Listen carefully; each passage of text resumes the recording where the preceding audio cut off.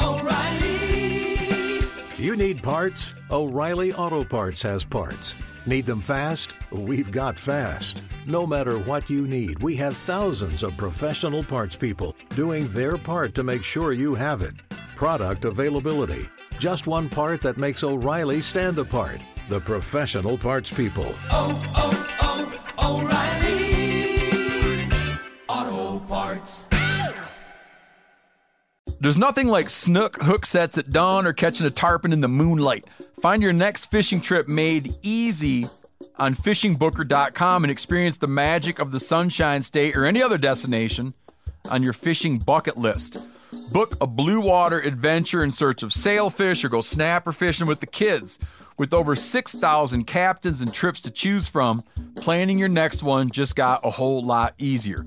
Download the Fishing Booker app on the Google Play or App Store, or visit them online at fishingbooker.com to book your trip today.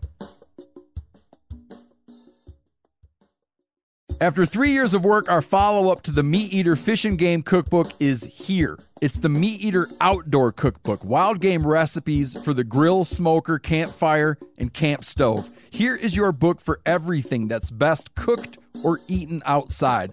From grilling to open fire cooking to Dutch ovens to smokers to barbecue to backpacking meals to how to pull off the perfect fish fry.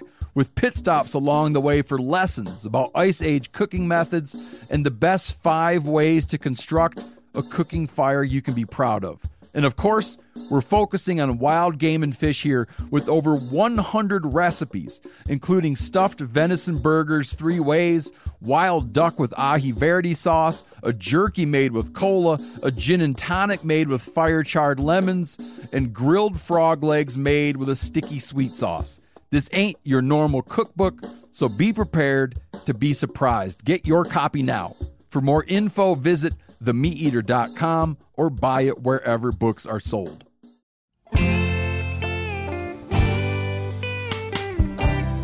Welcome to This Country Life.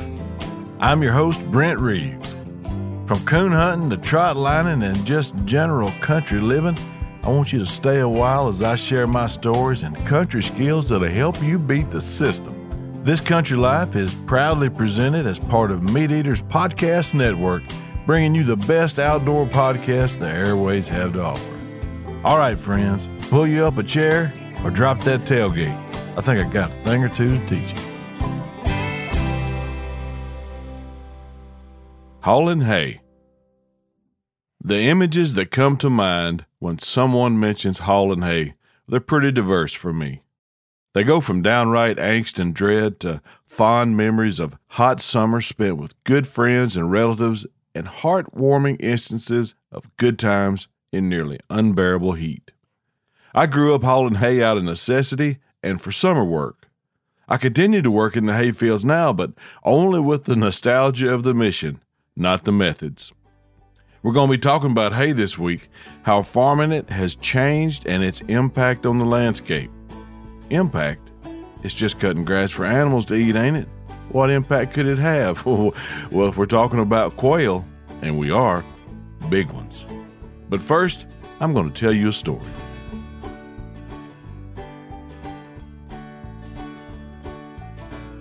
A square bale of hay, which should really be called a rectangle, can average anywhere from 40 to 75 pounds. It's held together with 2 strands of tightly tied hay string, and considering you're going to have to put your hands on it about 6 times before it's used, it may be the singular most labor-intensive item on the farm. Now, people say firewood will warm you 4 times: when you cut it, when you're splitting it, stacking it, and finally when you burn it. Well, old school square bales of hay in the summer had to be loaded onto a trailer, stacked on the trailer, unloaded at the barn, stacked at the barn, loaded from the barn to a truck, and unloaded wherever you were feeding cows that winter. Now that makes about 6 times. You don't see many folks using square bales anymore, and that's one of the reasons. But in the early 80s, they were still very much in vogue. A friend of mine and his parents had cattle just like most of the folks where I grew up, and they needed some help hauling hay. That summer was a bad one. It was beyond hot. It was stifling, take your breath away, crazy hot, but everybody knows that if your cows are going to eat in the winter, then there's work to be done in the summer.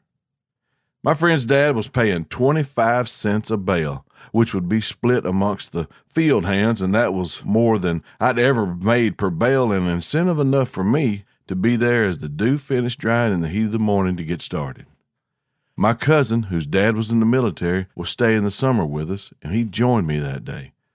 My friend, who still lived at home, wasn't getting a nickel of it, so the quarter per bale would be divided by 2. That's 12.5 cents per bale instead of 8 cents if we'd have had to split it 3 ways. We were going to be rich, if we lived.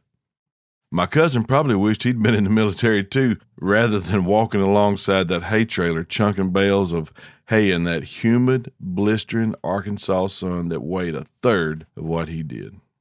Welcome to the country, cousin. We're fixing to try and kill you. He did great, though, and he worked like he'd been doing it his whole life. Now, I don't remember how many bales we had hauled by noon when my friend's mama brought our dinner to us, but it was several loads. We gathered in the shade of a huge oak that had been there longer than there had been tractors or even a farm in that area to eat our dinner. The breeze was still hot, but it didn't feel like a hairdryer blowing on you while we sat in the shade. We were eating bacon and tomato sandwiches and washing them down with sweet tea that was so cold it would make your teeth feel like they were freezing out of your mouth when you took a drink. She brought 2 gallons, and the 4 of us drank it up pretty quick. Now, we had a 5-gallon keg of water with us too, but it was warm as dishwater, and it couldn't cool your innards as fast as that tea could. I don't think that I've ever had a glass of tea before or since that was as good as that first one was that day. After about 30 minutes, my dad's friends said, "Well, y'all about ready?" We were not, but it wasn't as much a question as it was an announcement that work was fixing to start again because that hay wasn't about to put itself in the barn. Now, we've been taking turns rotating chunking bales on the trailer and stacking. It went clockwise. You had 2 rounds walking on the ground beside the trailer and 1 on the trailer stacking. You started out on the right side of the trailer for a load, then you went to the left side of the trailer for a load, and then on the trailer, stacking for a load. Being on the trailer saved you from walking, but you had to handle every bale, and you couldn't just stack square bales on top of one another like Legos. You had to stack them where they interlock, which helps keeping them from falling over as you move around the field into the barn. Only job that we didn't rotate out was driving the truck that pulled the trailer. That was his mama's gig, and his daddy only got off the tractor baling more hay long enough for her to go home and fix our dinner. Once we got them to the barn, they had to be stacked very carefully, ensuring that air could flow and remove any moisture that was left in the hay. Damp hay that's not finished curing in the field when it's baled gets rained on, a heavy dew, anything that keeps it from drying can cause it to generate heat when it's all mashed up together, tight in a barn, and spontaneously combust. A fancy way of saying catching fire. I always thought that term was kind of funny. It reminded me of the warning label I saw on a magnesium battery for an Army backpack radio. An ANPRC 77, you old vets will remember it. The warning label on that cardboard case that contained the replaceable battery said, "Do not submerge. Battery may vent violently." I always wondered why they didn't just say blow up. That'll boost your confidence crossing the river toting a radio and spare batteries, knowing that the parts that are all working together to keep your radio man from shooting out through the woods like a Roman candle was built on a government contract by the cheapest bidder. Anyway, the same goes for hay. Water is your enemy, and in more ways than one in the hayfield. We had returned from the barn to the field for another load. We'd hauled a lot of hay, and the end was in sight, but knowing that, it couldn't boost our energy. The sun and the heat had absolutely drained us. We'd all 3 given up wearing shirts not long after we ate, and while only one of us got darker, my cousin and my friend were burnt and looked like a couple of boiled crawfish. We were about a third of the way into that load when we worked by a small farm pond in that pasture. I was on the trailer stacking, and I saw my friend walk past a hay bale that I thought he was fixing to load. He just kept marching, never missing a step or breaking stride as he walked down that pond levee and into that water until his head disappeared beneath that stagnant, algae-colored film that sealed back up when he went under, and it was like he had never been born. Other than a couple of tracks he made in the mud where he walked in the water, there was no trace of him. He was gone. I was fixing to holler for his mama to stop the truck, but she'd seen him literally walk off the deep end and was already getting out of the truck before I had a chance to say anything. She was halfway around the front of the truck before he popped up on the other side of the pond doing the backstroke and smiling like he was swimming on a beach in Hawaii. "Get out of that pond!" His mama was hollering at him, and it made him nearly jerk a crick in his neck. It was like he had lost all sense of where he was, and her voice had brought him back into the stark reality of floating in a festering pool of contaminated water that was only water warmer than what we'd been drinking out of that jug. He walked back up the pond bank, grabbed that bale of hay he'd passed earlier, and went back to chunking hay like nothing had happened. His wet blue jeans commenced to rubbing the insides of his legs. The longer he walked, the worse it got, and he still had to finish out that load and then walk another one before it was his turn to ride and stack. Now, my cousin and I both tried to swap out with him, but he wouldn't have it. He was halfway through his round on the left side of the trailer, walking like he was trying to stay straddle of an electric fence when he told his mama to stop the truck. It was his truck, and he'd asked her to hand him a necktie he'd taken off after church and stuck in the glove box. Now, we all thought the heat had gotten to him again, so he had to ask her twice to hand it to him. She did, and he walked out of sight from her and dropped his wet britches low enough to where my cousin and I could see how raw the inside of his legs were from walking in those wet blue jeans. His nether regions were as galled as anything I had ever seen in my life. The hide was gone from everywhere, and I don't know how he was walking. I also didn't have any idea what he was fixing to do with that necktie, but I wasn't about to turn away and miss it. He'd taken his pocket knife and cut his wet drawers off, and then took his Sunday necktie and fashioned himself an athletic supporter that defied human engineering. To this day, I have yet to see a more thoroughly thought out and functional field expedient answer to anything. When he finished, he buttoned his britches back up, and we hauled 2 more trailer loads before we quit for the day. I know with every step he was in continuous burning pain because he said, "Every step I take burns and hurts." He also knew he couldn't quit because there was no one to take his place. He didn't have anywhere to quit to anyway. That was his family's farm, and unlike me and my cousin, he was working for room and board. He also knew that he had to do something to be able to continue.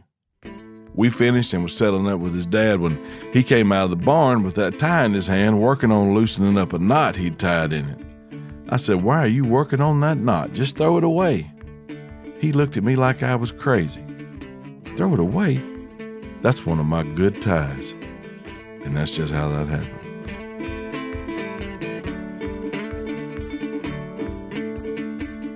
Advances in hauling hay in the past 40 years have turned a multiple-man operation into that of only a few, and theoretically just one.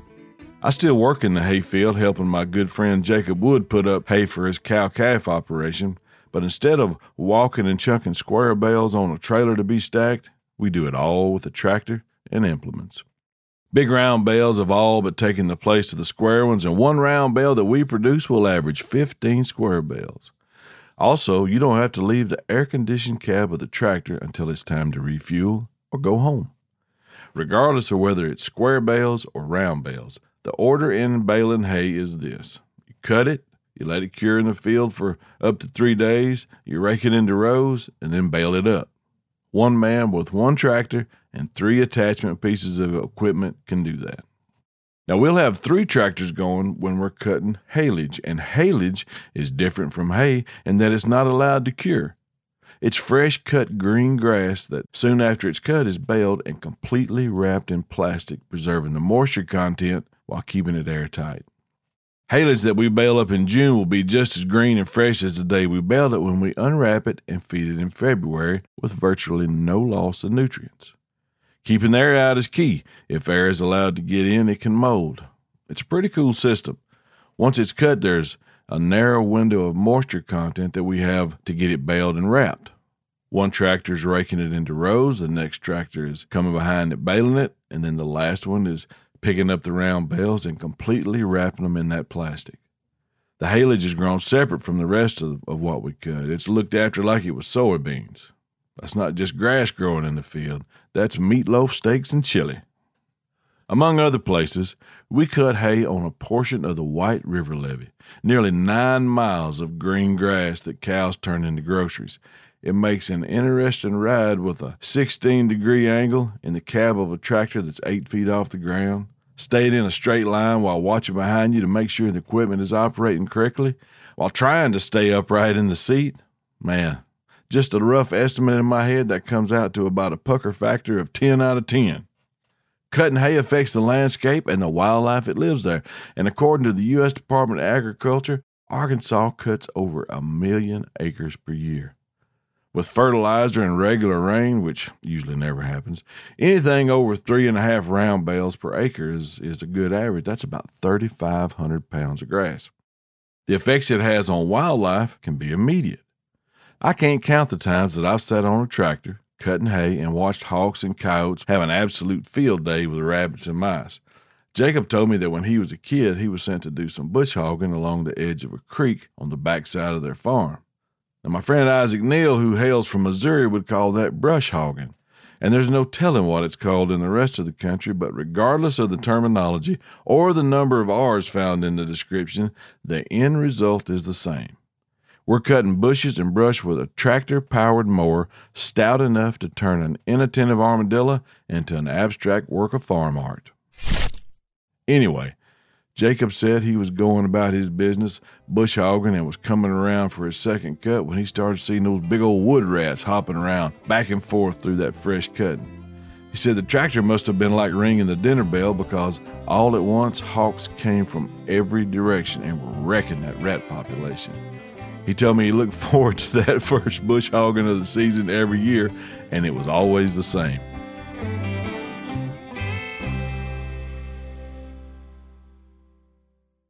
O'Reilly Auto Parts are in the business of keeping your car on the road. O'Reilly Auto Parts offer friendly, helpful service and the parts knowledge you need for all your maintenance and repairs. If you're confused about what part you need, like what wipers are going to be the best, what replacement headlights are going to be the best, go into O'Reilly and talk to the people that work there, because they're great and they're super friendly, and they'll get you squared away where you walk out knowing you got the right thing.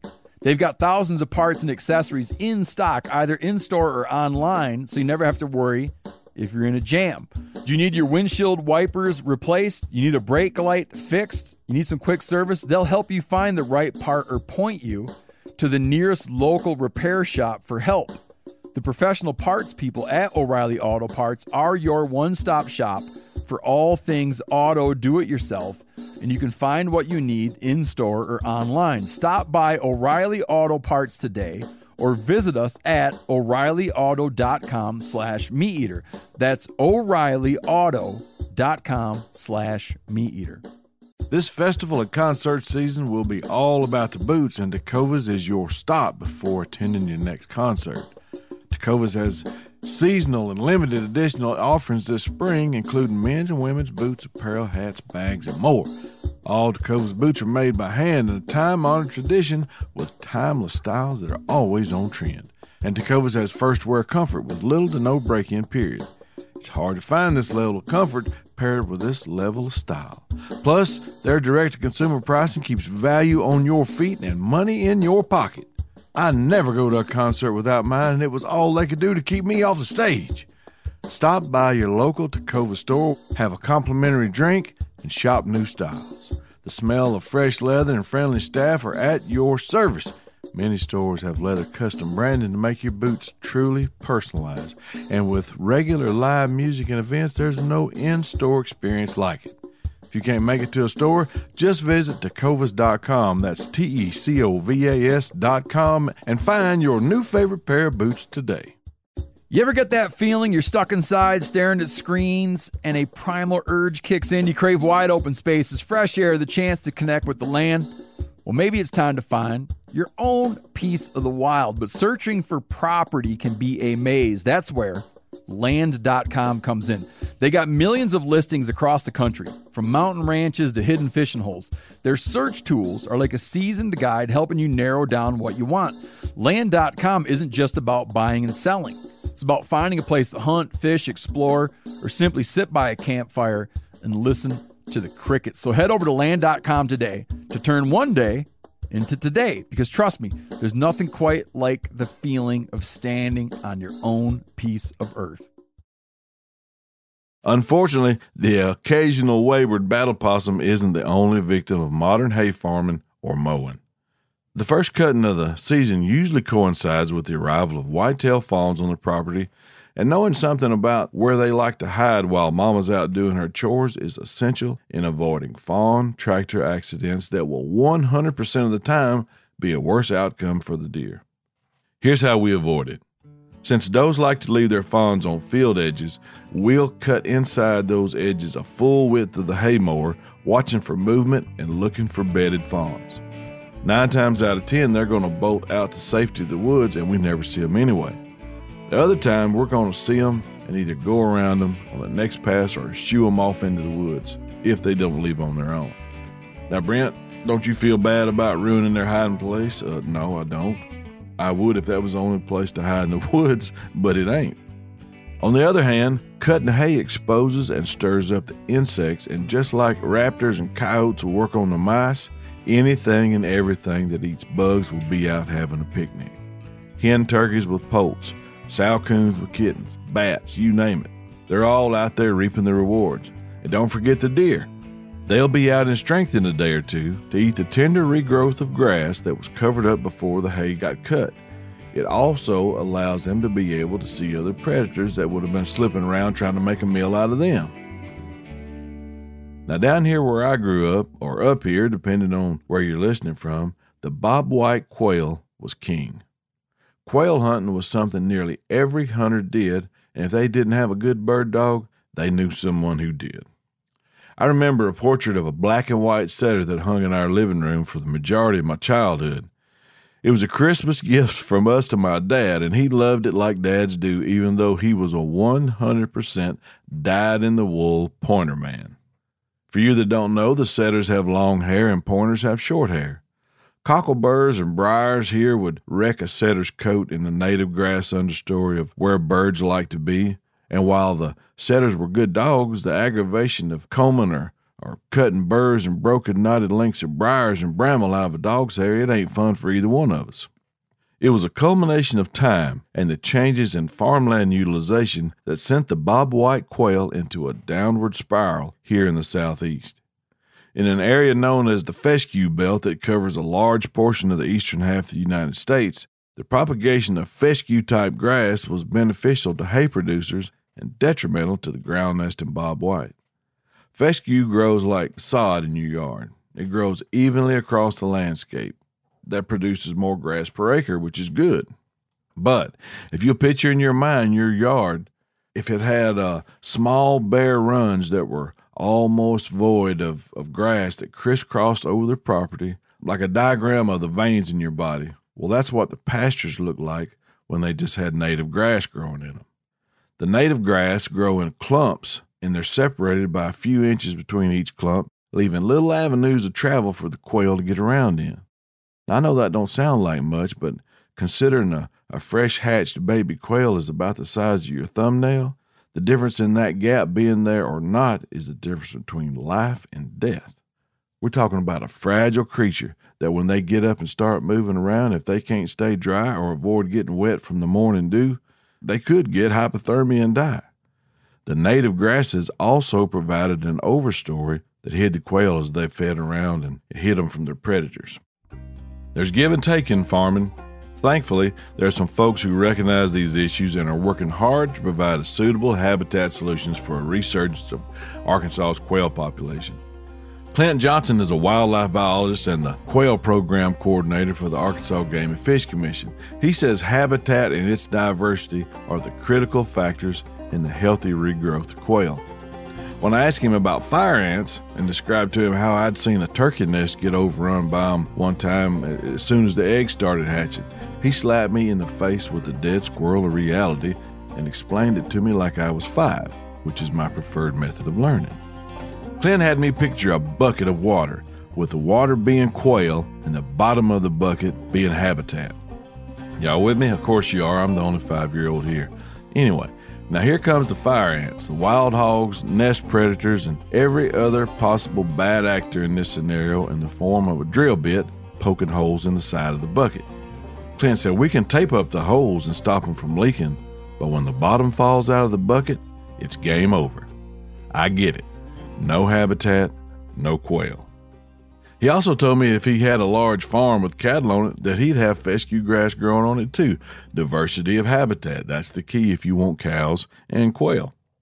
Now, I came along towards the end of the Arkansas quail hunting, at least in southeast Arkansas, and when it ended, man, it was like somebody walked out of the room and turned out the light.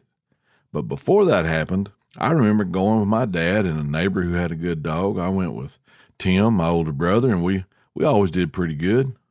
We'd be at the pond fishing in the spring of the year, and Tim would say, you hear that quail? He'd then whistle him up, and he taught me how to do it too. You just repeated the same sound you heard. The real quail was whistling, and every time he answered you, he'd get a little closer. They whistled to defend their territory and attract a mate. Now, I don't know how many times I witnessed him doing it, or myself after he taught me how to do it, but we'd be standing there and all of a sudden the flutter of wings and you could see a bob white come sailing in close to where we were standing, ready to duke it out over who was running that part of the farm. We're going to talk a lot more about quail when it gets closer to fall, when maybe we can see a break coming in this sweaty wool sock of a summer we find ourselves in. But I told Clint Johnson that same story about how there were quail when I was younger, and then they seemed like they started going downhill pretty fast. And he quoted a lot of reference material on how folks had been saying that starting after the Civil War, pretty well coinciding with the advent of mechanized farm machinery, a steady decline over the past 160 years ago. Well, I remember there being what I thought were a lot, dadgum. How many were here in the heyday? Here's an example Clint shared with me. During the winter of 1818, a man by the name of Henry Schoolcraft was kicking around in North Arkansas, seeing the sights, making friends with Native Americans, and living off the fat of the land. He wrote a journal and talked about there being so many quail crawling around that they didn't even shoot at them because there wasn't no sport in it. I think my conscience could stand a couple days of that, seeing as how my favorite breakfast of all breakfasts is a fried quail, eggs, taters, biscuits, and gravy. Man, it don't get no better than that. I hope the quail come back. But old Clint and folks like him, they can't do it by themselves. It's like anything else. It takes a group of folks working toward a common goal to accomplish anything big. There's lots of good stuff in the Arkansas Game and Fish Commission website about quail and how to manage habitat for them. It's free and it's available to everyone. No kidding. It's really, really good. There's a whole team of private land biologists at the Arkansas Game and Fish Commission that will come to your land and help draw up a plan to enhance the wildlife hunting and viewing opportunities on your property. I bet where you live, either through the County Extension Service or your state's Department of Natural Resources, that there's a similar group of people to help landowners too. They can't help it if you don't ask, and the squeaky wheel will always get the grease. Now, I definitely prefer the style of hay hauling I do now as compared to what it was like when I was a kid. But I have no doubt that there's a farm boy somewhere riding around in his daddy's tractor wishing he was somewhere else while listening to the satellite radio and controlling the temperature inside the tractor like he was sitting at home. It could always be worse, Junior. You could be out there hauling hay without a tie.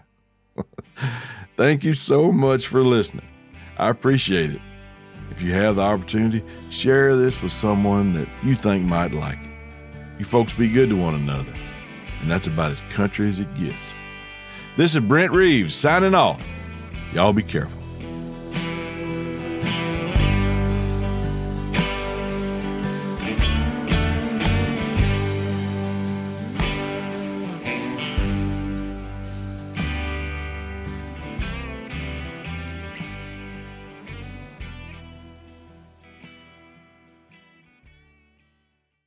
After 3 years of work, our follow-up to the Meat Eater Fish and Game Cookbook is here. It's the Meat Eater Outdoor Cookbook, wild game recipes for the grill, smoker, campfire, and camp stove. Here is your book for everything that's best cooked or eaten outside.